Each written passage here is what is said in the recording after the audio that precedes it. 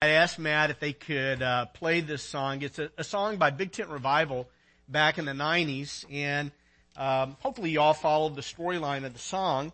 But the song is about two men. One man's name was Rothschild, the other's name was Reuben, and it was about their families. And Rothschild, he was building his home on the American dream. You know, he was pursuing the American dream and all that the American dream promises. And then Reuben, he was building his life, and his family, they were building their family on the rock of Christ Jesus. And with one family, with both families, they went through storms of life, things that people go through. But one set of Joneses, they ended up crashing and burning. But the other Joneses, they stood through the storms of life. Today we're going to look at a text of Scripture in Matthew chapter 7, verses 12 through 29. And it's part of this text is the text that the song Big Tent Revival wrote that it's based upon. But Matthew chapter 7, verses 12 through 29. And before I dive into that, just a couple things real quick. We're in the middle of a series right now. We were doing a series on the book of Philippians that we're going to come back to, talking about the joy-filled life and how you can have joy in the gospel, which is what the book of Philippians is about. Thanks, Matt. And then the other, so anyway, we're taking a little break from that, and we're talking a little bit about building stronger homes. And every year between Mother's Day and Father's Day, we like to take some time to talk about building stronger homes because it's so important. And last week what we did is we talked about encouragement. We talked about encouragement, and we looked at Ephesians chapter 4, verses 29 through 32, and we talked about encouragement in creating a culture of grace in your home.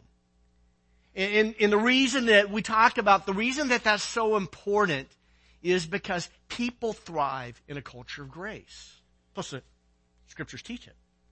And the Bible says, do not let any unwholesome word proceed from your mouth, but only a word that's good for building others up so they may give grace to all who listen. And the truth is, children thrive in a culture of grace. Gentlemen, your wives will thrive in a culture of grace. Ladies, your husbands thrive in a culture of grace. Whether it's in school, whether it's at church, whether it's at work, whether it's in the church, we thrive in a culture of grace. Grace is what we all need. And so we talked about that. And next week we're going to talk a little bit about the Spirit-filled family. We're going to go back to the book of Ephesians, chapter 5, verses 15 through 21.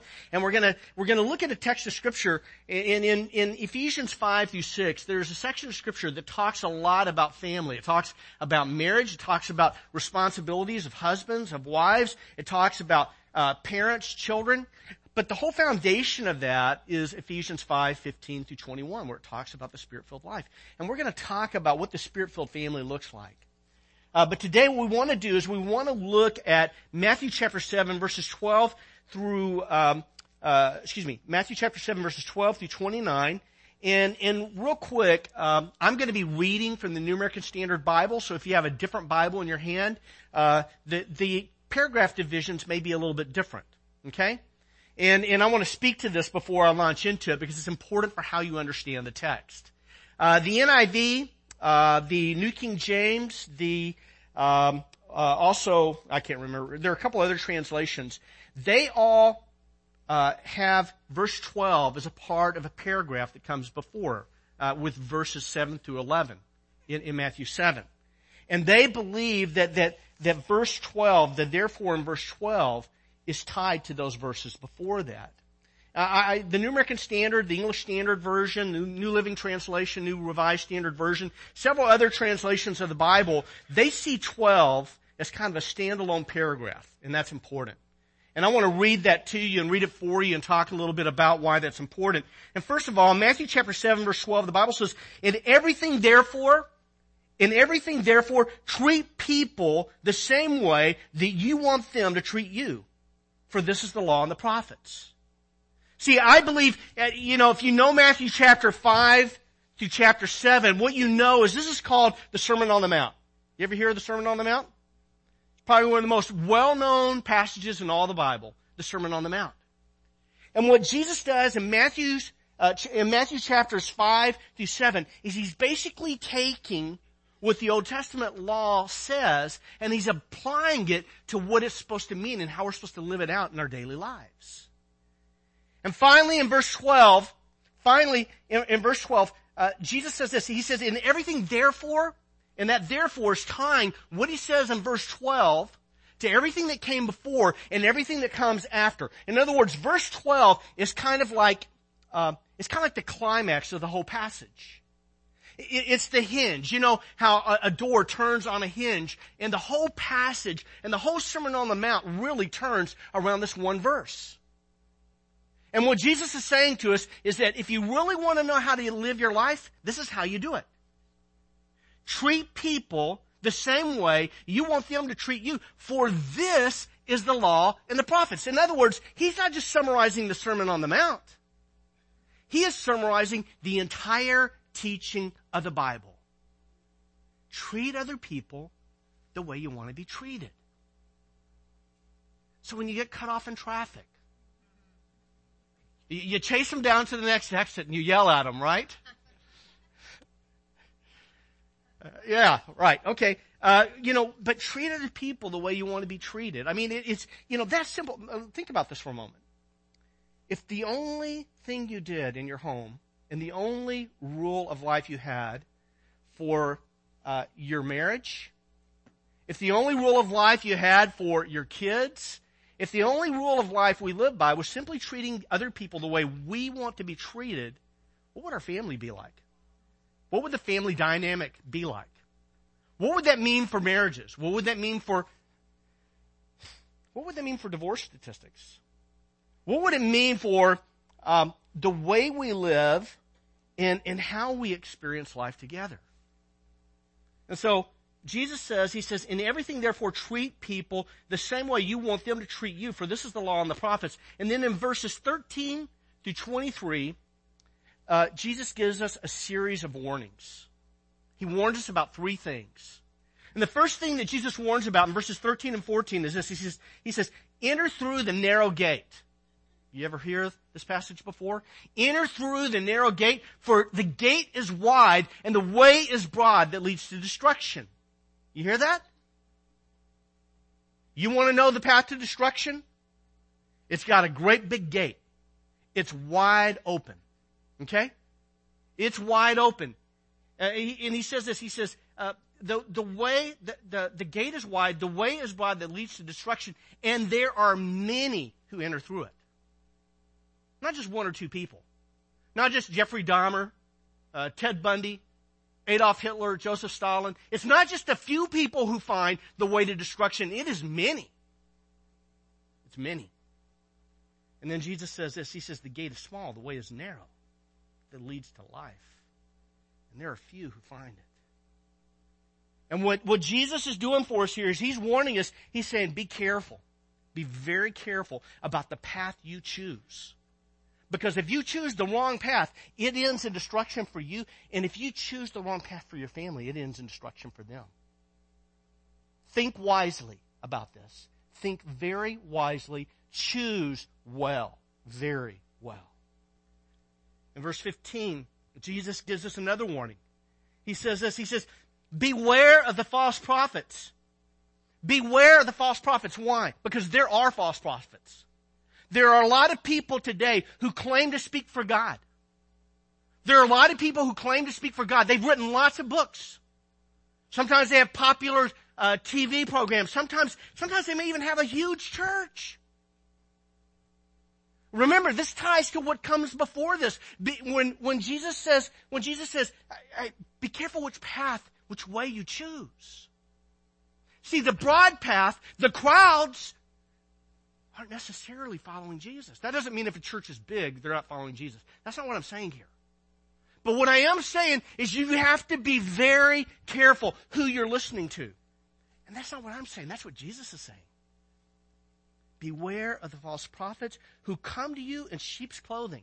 Hey, they look good. They do. They look good. A lot of times what they say sounds good. In fact, a lot of times they tell us exactly what we want to hear. They do. A lot of times they'll tell us exactly what we want to hear, but they don't always tell us exactly what God says. Now, sometimes they'll tell you what God says. They just don't tell you exactly what God says. Beware of the false prophets who come to you in sheep's clothing and inwardly are ravenous wolves. You know what that means? They are deceitful. They look like the sheep, but they are dangerous. In reality, they're wolves. And what Jesus does is he changes metaphors in the very next verse. In verse 16, he says, you will know them by their fruits. Grapes are not gathered from thorn bushes, nor figs from thistles, are they? So every good tree bears good fruit, but the bad tree bears bad fruit. A good tree cannot produce bad fruit, nor can a bad tree produce good fruit. Every tree that does not bear good fruit is cut down and thrown into the fire. So then you will know them by their fruits. Be careful. Be careful who you listen to. Be very careful. Be careful. Be careful which way you choose for yourself. Be careful which way you choose for your family. Verse 21, another sober warning. And Jesus says, not everyone who says to me, Lord, Lord, will enter the kingdom of heaven, but he who does the will of my Father who's in heaven. Do you hear those words? These words for me as a pastor, they scare the living daylights out of me. These words of Jesus, they scare me. They scare me. Because I am so afraid of someone thinking that they're a Christian because they go to church. Thinking they're a Christian because they call Jesus Lord. Thinking they're a Christian because they're involved in all kinds of religious activity. But there's no reality. There's no reality. These are not my words. People, please, if you have a problem with what's being said today, these are the words of Jesus. Not everyone who says to me, Lord, Lord, will enter the kingdom of heaven, but he who does the will of my Father who's in heaven will enter. Many will say to me on that day, Lord, Lord, did we not prophesy in your name? Did we not prophesy in your name, and in your name cast out demons, and in your name perform many miracles? Did we do all those things? I've never done that. Those are pretty spectacular works. But it doesn't guarantee the reality of being a true follower of Jesus. And what Jesus is telling us here is he's saying, beware of the false way. Beware of the false teacher. Beware of false discipleship. There's a profession of faith. Yeah, Jesus is Lord. I believe in Jesus. I believe in Jesus. But there's no substance to the lordship of Christ and how they choose to live their daily life. Jesus says, they'll say to me on that day, Lord, Lord, did we not prophesy in your name, and in your name cast out demons, and in your name perform many miracles? And then I will declare to them, I never knew you. Depart from me, you who practice lawlessness. As a pastor, two things scare me. Well, I shouldn't say two. There's a few more. But two big ones. One is people who think they're saved and are not. I'm very afraid for that person. And if to think it only happens in other churches or somewhere else is wrong. And so I do feel that fear. The other fear, the other concern I have as a pastor, people who actually are saved, but they're afraid they're not. They have this, they're kind of driven. They feel like I can never quite measure up. That's the other concern I have. And so how to preach this and how to keep this all in balance, I've been doing this for almost 25 years and I still don't know how. I just know those are concerns I have. It's why I pray for you. It's why I try to serve you. And then in verse 24, Jesus goes on and he says this. He says, therefore, everyone who hears these words of mine and acts on them, may be compared to a wise man who built his house on the rock. And the rain fell, and the floods came, and the winds blew and slammed against that house.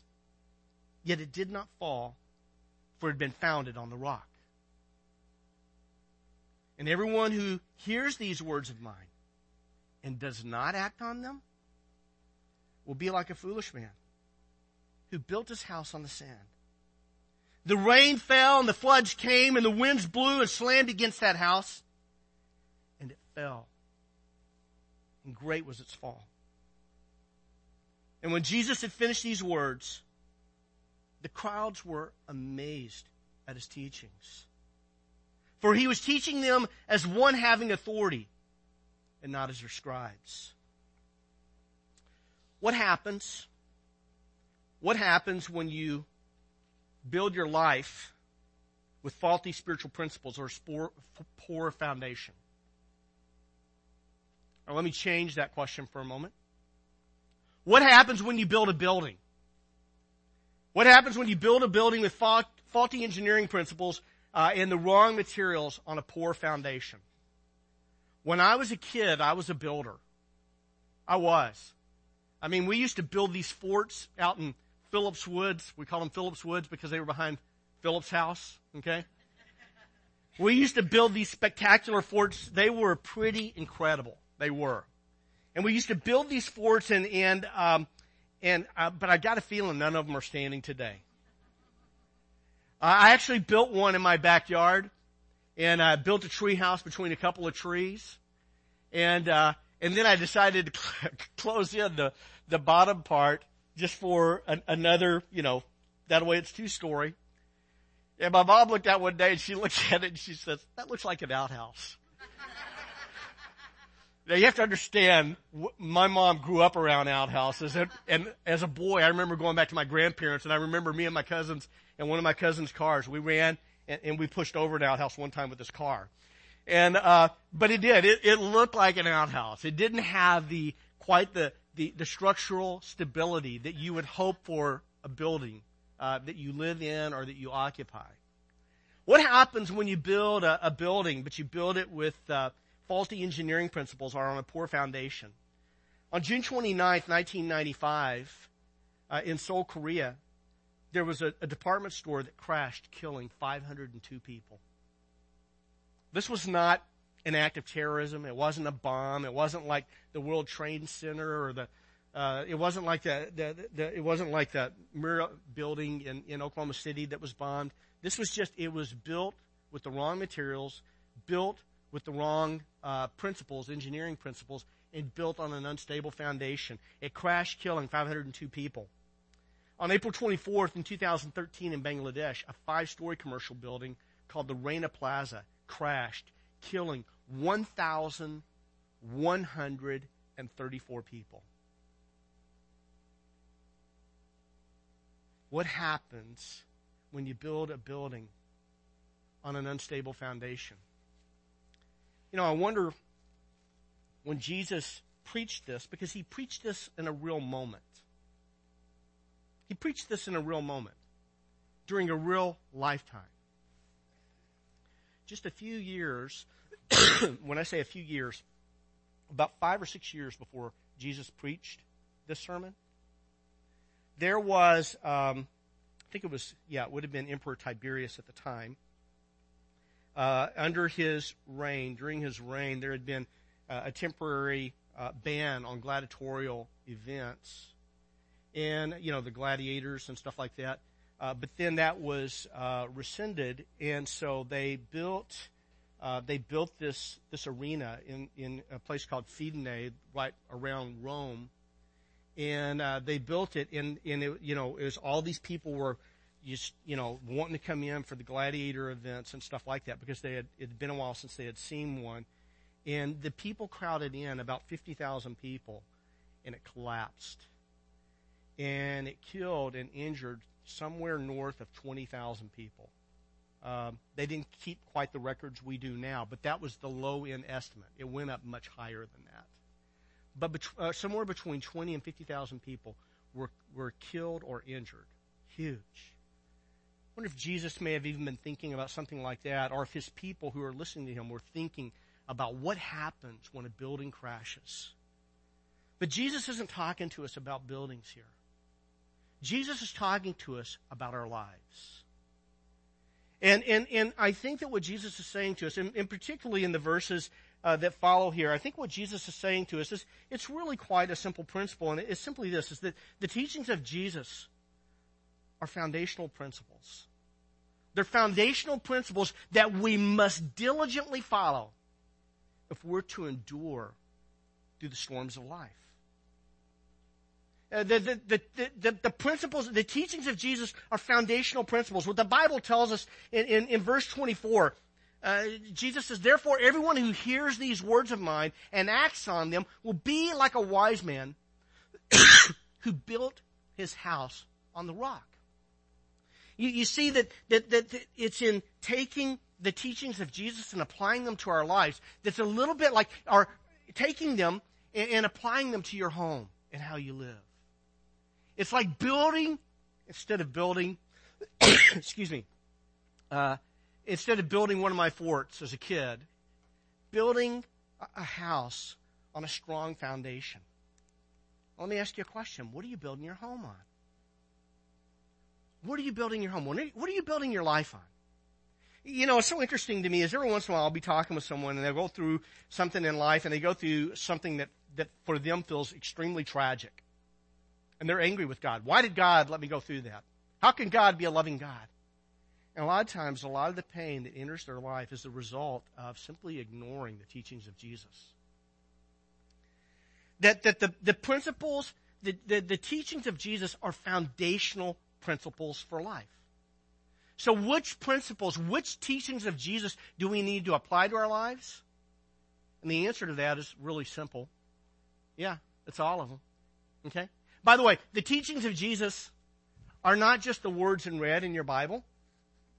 The teachings of Jesus are from beginning to end. That this is the Word of God. And Jesus is God the Son. In fact, Jesus is the Word. And Jesus is the rock that we build our lives on. That Jesus is, what are the principles that we need to build our lives on? All of them. But I'm going to say, let me give you one in particular. Can I do that? Let me just give you one in particular that comes from the very words of Jesus. Verse 12, Matthew 7. In everything, therefore, treat people the same way you want them to treat you. For this is the law and the prophets. That if you build your life, if you obviously study all of the scriptures and seek to live by all of them, but if you use that one rule of life for yourself, you're going to get it right most of the time. Okay? To treat other people the way you want to be treated. A lot of people like to say, well, they call this the golden rule. You've heard it called the golden rule before. And a lot of people like to say, well, the golden rule wasn't original with Jesus. They'll like to say that. I don't know if you've ever heard this before. And they'll like to point out, like Confucius. Confucius said something like this. The evil that you wish that I'm trying to think of how he says it, but basically it's like this. What you do not want other people to do to you, do not do to them. What you do not want people to do to you, do not do to them. Rabbi Hillel said something very, very similar to this. He was a famous Jewish rabbi close to the time of Jesus, a little bit before him. There was a Greek orator, his name is Isocrates, who said something very, very similar to this. That what you do not want others to do to you, do not do to them. And basically, in short, what it's saying is, don't do bad things to other people. But that's not what Jesus is saying. What Jesus is saying is fundamentally different from what Confucius said. It's fundamentally different from what Rabbi Hillel said. It's fundamentally different from what Isocrates said and a lot of these other ancient teachers, because he's not saying, don't just do bad things to people. He's saying, what you want people to do to you, do to them. He is saying, don't just not do bad things, do the good things. Do good. Treat others the way you want to be treated. The teachings of Jesus are foundational for life. Second thing I want you to see here is that they're foundational for life, but we need to diligently follow them. That it's not enough to know the teachings of Jesus. We need to diligently follow them. The Bible says, therefore, Jesus says this. He says, therefore, everyone who hears these words of mine and what? Acts on them. See, A true follower of Jesus is a man or a woman of action.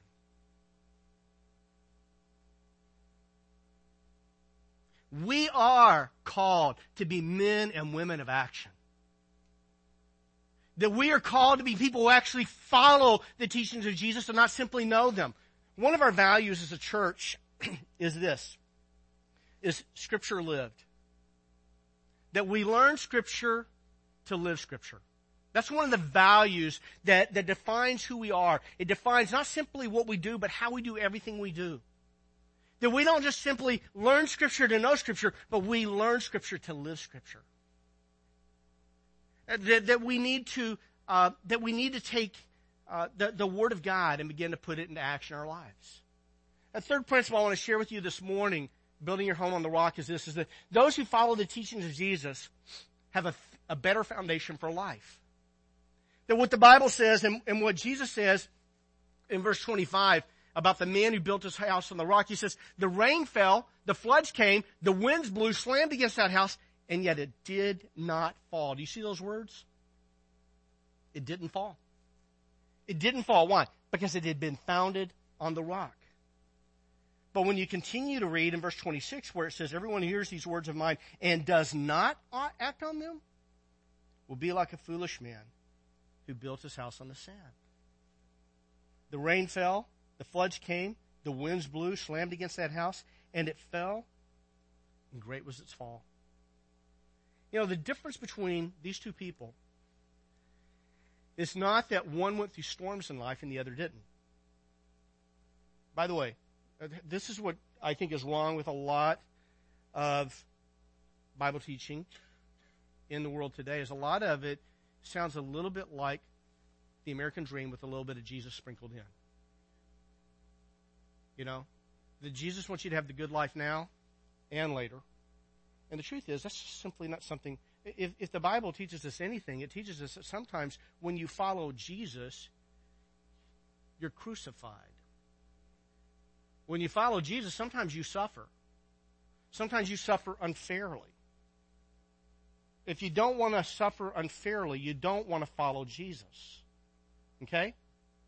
I don't get to tell you today, hey, just follow Jesus, you know, read a verse a day and everything will be fine. You'll never go through any trouble. That's not what the Bible teaches. If I taught you that, I would be teaching you a lie. I would be one of the false prophets, one of the false teachers.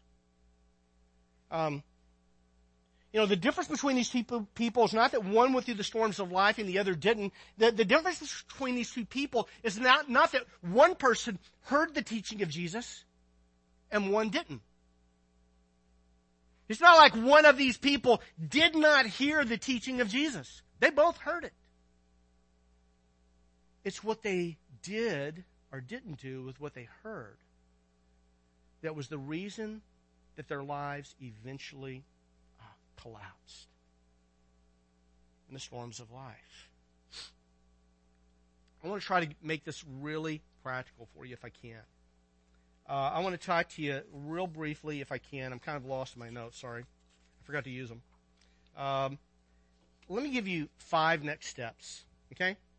This may be a lot, but one of the things that we want to be as followers of Jesus is we want to be next step followers, right? A next step follower of Jesus, if you're not familiar with the principle, is this, is people who are eager to take the next step in following Jesus, whatever that looks like. That's something that we all want to do. We want to be people who, whatever Jesus says, that's the whole point of the teaching here. Is you hear, and then what do? You do. It's not you hear and you don't do, but you hear and you do. Next steps. First step is this. Read the Scriptures daily. Okay? I mean, it's hard to live Scripture if you don't know Scripture. Okay? But read Scripture daily. But what I'm going to say is, don't just read it. Read it till you get it. Recently, Joy was reading this article from this gal. I can't think of her name. But anyway, in the article, she said, don't just read Scripture, but read it till you get it. And what I'd like to do is I'd like to take that one step further. Is don't read it till you get it. I mean, read it till you get it, but then read it till it gets you. You understand what I'm saying? That when you read the Word of God, you know, it's very easy, very, very easy. I've done this, you know. It's very easy to read the Bible and and check it off your to-do list. Very, very easy to do that. Very easy to read a chapter, and then 15 minutes later, you have no clue what you read. I mean, it's easy for me to do that. Maybe not you, but for me. What I have found is it's not enough for me to read once. Typically, I need to go through and I need to read once, twice, 3 times, and sometimes a lot more. I need to read it till I get it. And reading it, and what we're wanting to do here is not just simply saying the words in our heads, but what we want to do is we actually want to metabolize Scripture. We want to metabolize Scripture in such a way that it begins to energize us. It begins to bring life to us, the Christ life. And so don't just simply read the Scriptures, but read it till you get it, then read it till it gets you. Secondly, pray Scripture for yourself and family.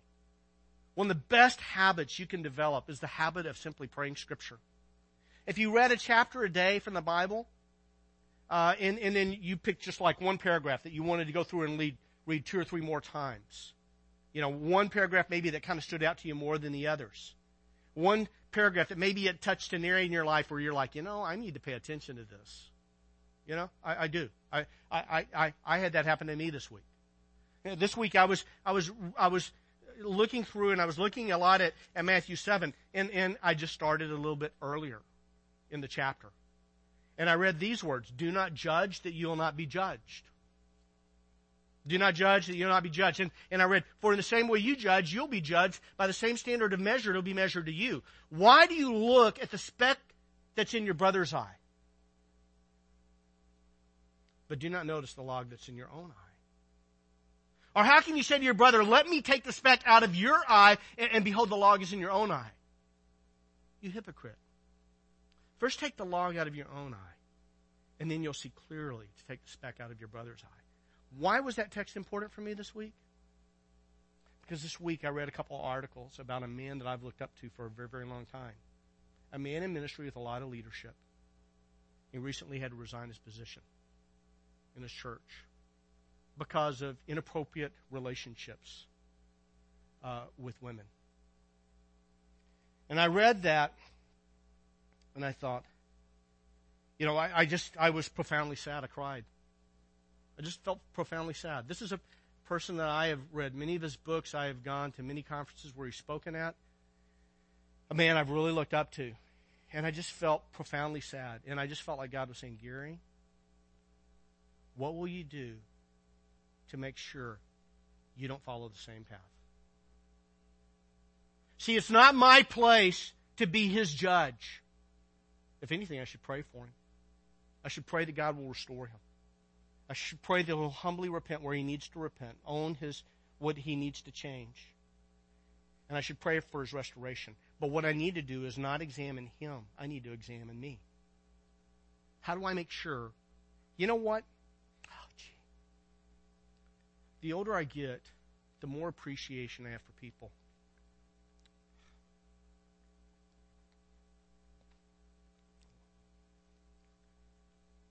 The more appreciation I have for people like my father-in-law. He's 80 years old. He has been faithful to his wife.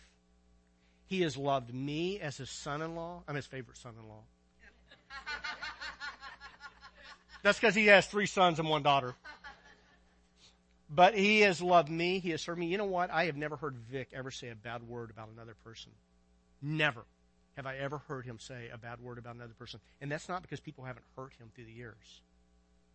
I told Joy that. She said, yeah, I've never heard him say it. She grew up with him. She never heard him ever say a bad word about another person. I can't say that about myself. But my father-in-law is 80 years old. My mother-in-law is 79. He is the interim pastor for a church in Cushing, Oklahoma.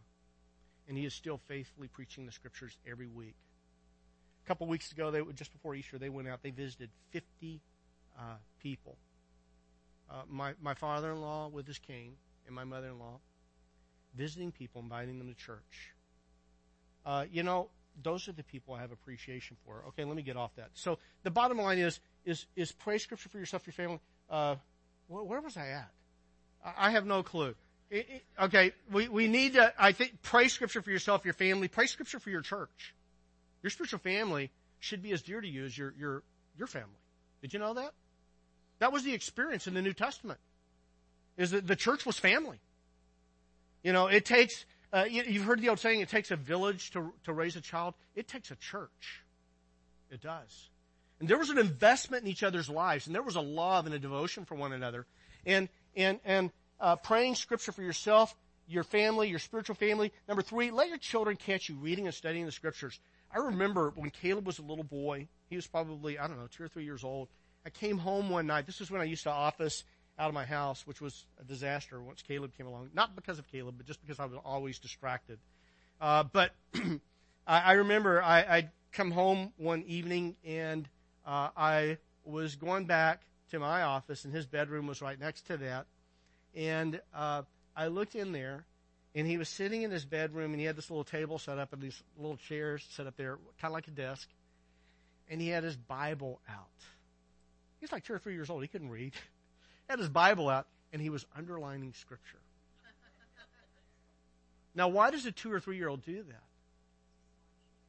Oh, he's watched me, and he watched Joy. Joy writes all over her Bible, much more than I do.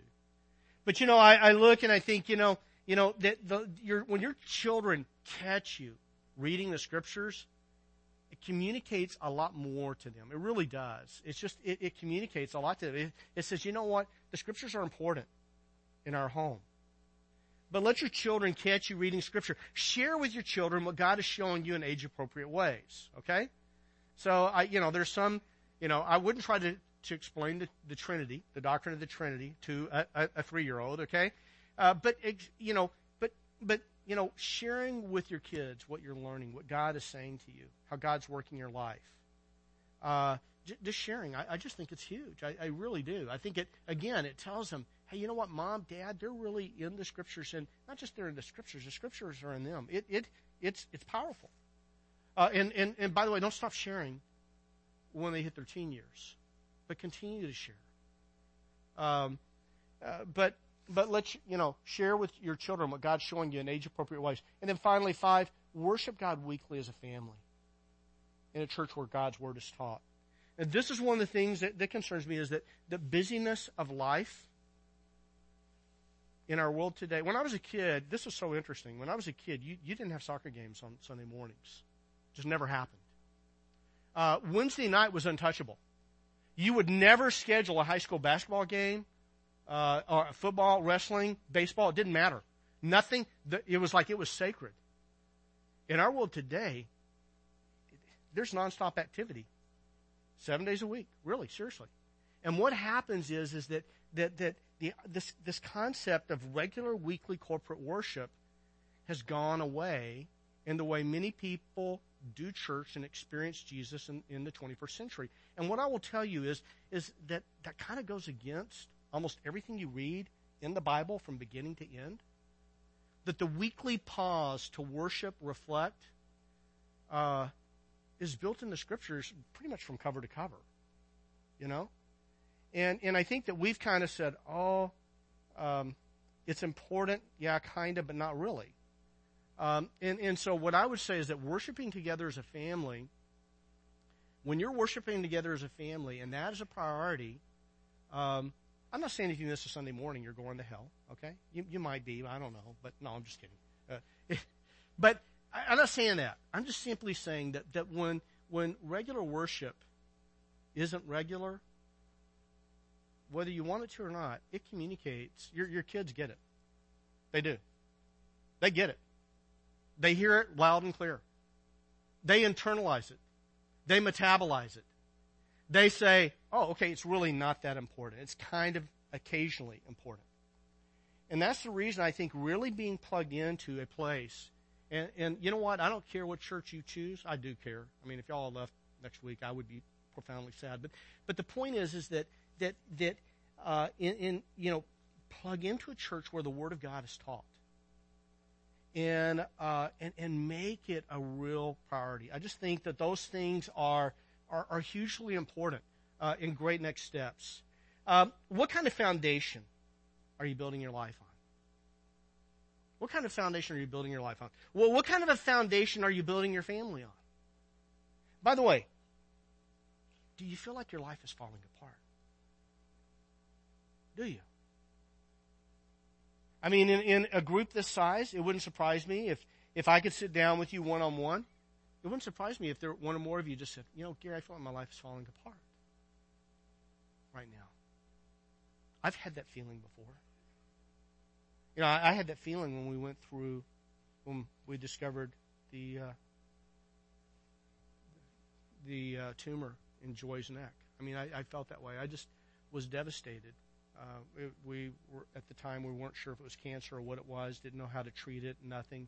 And I remember this dread I felt is that it wasn't just the fear of maybe possibly losing my wife, but what scared me the most was my children losing their mom. It terrified me. Do you feel like your life is falling apart? And it's always a good time to pause and look. What am I building my foundation on? Am I building it on the foundational principles of the teaching of Jesus? Or am I building my life on something that simply won't stand? What are you building your life on? The teachings of Jesus are foundational principles that we have to diligently follow if we are to thrive through the storms of life. I want to invite you back next week. We're going to be looking at Ephesians 5:15 through 21. And what we're going to be looking at and talking about is the Spirit-filled family, how life in the Spirit relates to family life. Let's pray. God, today we want to praise and worship you because you are a holy God. You're a holy God, but you are also a God that's full of grace and mercy. And for that, we're grateful. God, we are so grateful for the gift of your Son. We are so grateful for the gift of your Spirit who fills us. Lord, we are grateful for the gift of your Word, the wisdom of your Word, the principles of your Word that are a sure foundation for life. Lord, teach us how to live in the Word and to be in the Word in such a way that the Word is in us. Teach us, God, how to read the Word of God until we get it, where we begin to metabolize it so that not only do we get the Word of God, but the Word of God gets us. Teach us how to do that, God. And teach us how to build our lives and build our families on this foundation of your Word. In Christ's name, amen.